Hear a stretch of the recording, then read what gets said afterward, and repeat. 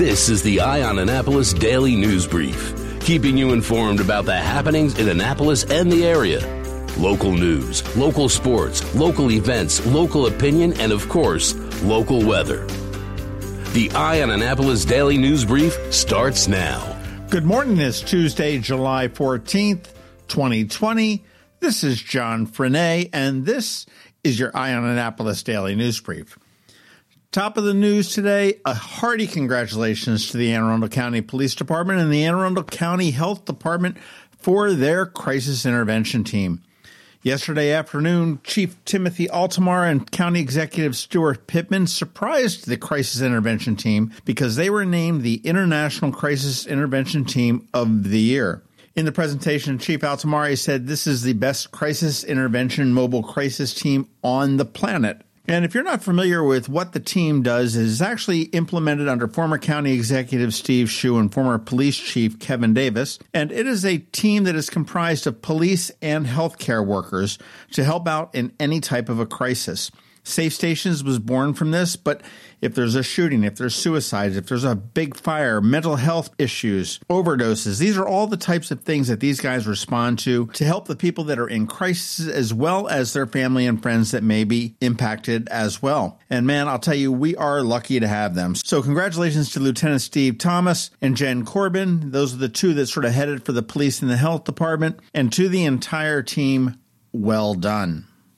Yesterday afternoon, things got a little bit more complicated for Navy sports this fall. Yesterday, the Patriot League, which does include all of Navy sports with the exception of football, pulled the plug on sports for the fall, except for Army and Navy. Army and Navy can compete against each other in all the different sports, but it is up to the leadership of both schools to make sure that it is safe to do so. Navy football is still up in the air. They're waiting to hear what the AAC is doing, but as different conferences drop and switch to conference-only play, a lot of schools and a lot of leagues and conferences are wondering if an asterisk season with a did not play may be better than something that reflects a 0 and question mark record.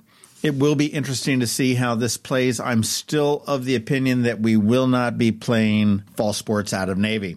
And welcome back to the Annapolis Visitor Center. Yes, Visit Annapolis in Anne Arundel County is going to be reopening their visitor center today at 10 a.m. They did receive a $10,000 customer and employee protection grant from the Anne Arundel County Economic Development Corporation to help them get ready for this. They have one-way traffic through the building. You've got to enter through the side entrance. You'll get your temperature taken, and you'll be directed into the conference room where they will have 2 information specialist stations set up to answer all of your questions.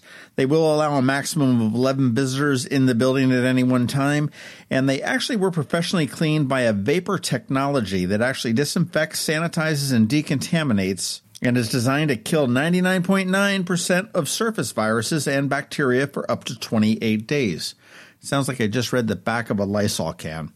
And another welcome back to Maryland Hall. Maryland Hall has begun a gradual reopening process, and last week they welcomed back students through their doors. Now, during the initial stage, it is only going to be to registered students and those with an appointment that will be admitted into Maryland Hall. Students and visitors are buzzed into the building, and there is no open access, so you can't just wander in there. The cafe at Maryland Hall is offering curbside service, so if you want to get a snack, that's available for you. Art Things is now open there in Maryland Hall. The galleries are closed, and masks must be worn when you're inside the building. There is facade work going on the front of the building, so the only entrance right now is at the rear of the building. It's the new one down there by the Bowen Theater. And you want to go to marylandhall.org. You can see all of the different COVID-19 policies and find out how to get an appointment and everything else to get in there. But welcome back, Maryland Hall. You have been missed. And finally, who says there's no good festivals around? Well, this one's a virtual one, and we have Liquefied Creative to thank for this. These are our partners over there in Eastport, and this is really kind of cool. They've been involved with the National Capital Barbecue Battle for several years, and it's sponsored by Giant Food, and they realized they needed to transform it into a virtual experience. So the virtual format that they created included social engagements, interactive programming, cooking contests, cooking demonstrations, award-winning recipes, music stages, children's activities, prizes, giveaways. They even had the Kansas City barbecue Review Society there to judge a competition portion of that. How cool is that? The Giant National Capital Barbecue Battle has raised millions of dollars over the years, including over $1 million last year alone for the USO Metro. This year's event does benefit both the USO Metro of Washington, Baltimore, and the Capital Area Food Bank. You want to check it out? It does run through July, so you've got a couple more weeks, and you want to go to bbqindc.com. That's bbqindc.com, and congratulations to Liquefied Creative.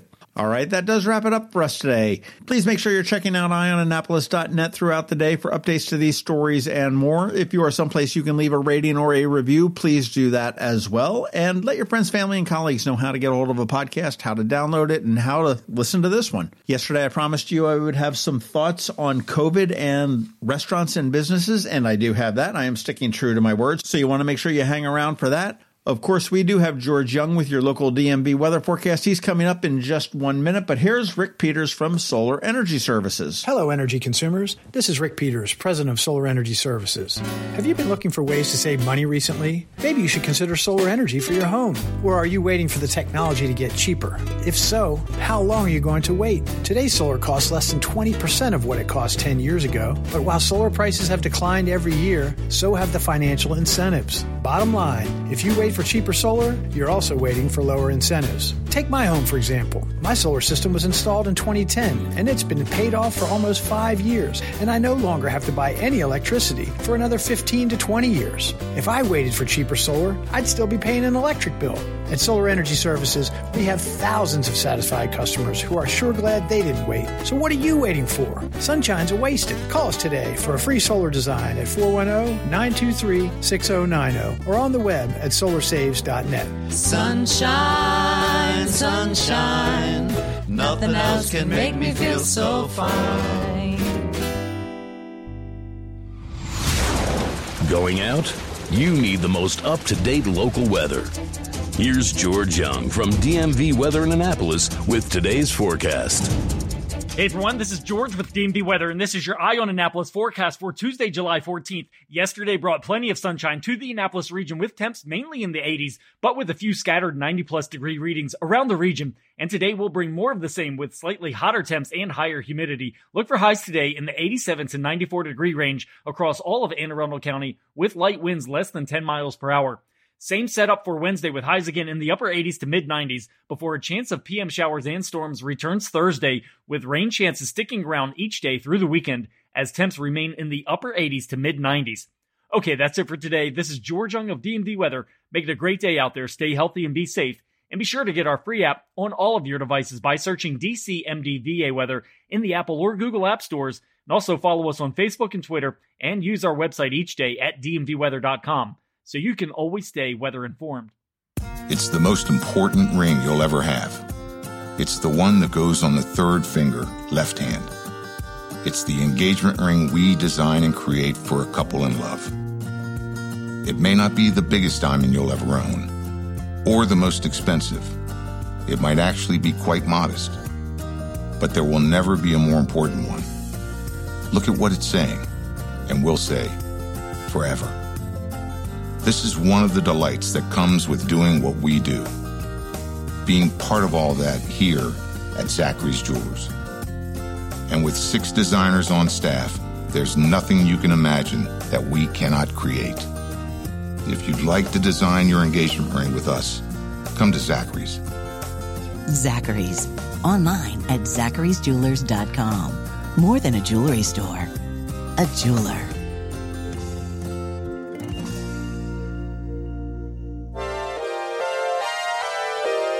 So many different stories in the news, and everyone has an opinion. Here's ours. Every time I turn around, there's an unintended consequence of this insidious COVID-19 pandemic. What started out as a little pebble at the top of the hill has gradually rolled down, and now it is a huge rock coming down at us at full speed. Today, I want to talk about restaurants and retail businesses. Over the past few weeks, we've seen restaurants that are currently operating at a 50% capacity, if they can even get it close to that, close because an employee tested positive for COVID-19. There doesn't seem to be any required guidance from the county health department on what they're supposed to do, but generally they close, re-sanitize from top to bottom, send all their employees to get tested, and when enough staff comes back with negative test results, they reopen. How the hell is this sustainable? Currently, businesses are operating at 25 to 40% of 2019 revenues, and I have yet to talk to a restaurateur that has said they are even close to breaking even. They are struggling and praying the coronavirus moves on. They are still standing at the end of it, and at the end of it, that customers will remember them. And it's a hell of a way to do business, but this is 2020. I can't imagine the cost to shut down a business struggling like these ones are for 3 days. Are they paying the employees? What is the cost to sanitize? What about the lost revenue? All in all, it sucks. And the servers at these restaurants truly are on the front lines and more susceptible to this virus. Yesterday, I was in K&B True Value, and the cashiers were behind plastic, they were wearing masks, and the customers were all required to wear masks per executive order right now. But not so much in the restaurant world. Yes, the staff does have masks, but customers, while dining, don't. And the servers don't have the luxury of a physical barrier between themselves and the customer. How many tables are they serving in a shift? What about the other servers and how many they're exposed to and how they interact with the existing servers? This is all so crazy. Our businesses can't keep affording this, and it's not morally right to keep putting the servers in that position. The rules say you need a mask to enter and leave a restaurant or dining area, and you need to wear it when you're not seated at your table. Fair enough. But to help reduce this threat, I suggest keeping your mask close at hand, and anytime a server is at your table, put it on, or even just hold it up to cover your mouth and nose while you're talking to them. Let's keep them safe. We have all seen the breathing, sneezing, and coughing videos. Let's do what we can to protect the servers and the businesses we love to support. And we, as consumers, also need to be safe. There is a loophole in the county health department, and I'm going to be asking them about it. There needs to be a database of these businesses that do close. If an employee tests positive, there is no way contact tracing can find everyone that visited that business during the times the employee was there. They may be able to pull a name or two off of a credit card, or maybe they know the customer personally. But what if I was in there and had a guest or two? What if I paid by cash and not credit card? Certainly when the employee tests positive, the health department can ask about employment and dates and times and put that information up on a website. And to be honest, as I approach the age of being classified as, quote, vulnerable, I'd like to know if I should perhaps get a test because I was there during the time when that employee was. Public notification by the restaurants should be required. Some put it right up on their Facebook page and been upfront about it. Kudos to Red Hot and Blue and Stony River Steakhouse. Others have been coy, saying, oh, we're just going to close to deep clean. Come on, I know you haven't been deep cleaned in 20 years. And another one I know simply didn't make any type of notification and they just didn't open their doors. It's not like COVID is an infestation of roaches or rat poop in the scrambled eggs. A COVID infection does not reflect on cleanliness at all, so lose the stigma and the vanity. We need to be better than this. Maryland is doing so well. I almost think too well that I'm half expecting some other hammer to drop, but let's get with it and all together. You and I need to be safe and healthy. Our businesses, restaurants, and the servers need to be safe and healthy. Let's do what we can by wearing those masks and maybe wearing them just a little bit more to keep everybody safe and healthy. And for the businesses out there, come on, let's be a little bit more transparent. And that's what I'm thinking today. You've been listening to the Eye on Annapolis Daily News Brief. Tell your friends and colleagues this is the podcast where you can keep up on the latest with what's going on in Annapolis. And also tell them about our website, eyeonannapolis.net, where you can find even more information. This podcast comes to you every Monday through Friday at 7 a.m., keeping you informed with the Eye on Annapolis Daily News Brief. And take a moment to listen to our other podcast, The Maryland Crabs, released every Thursday at noon.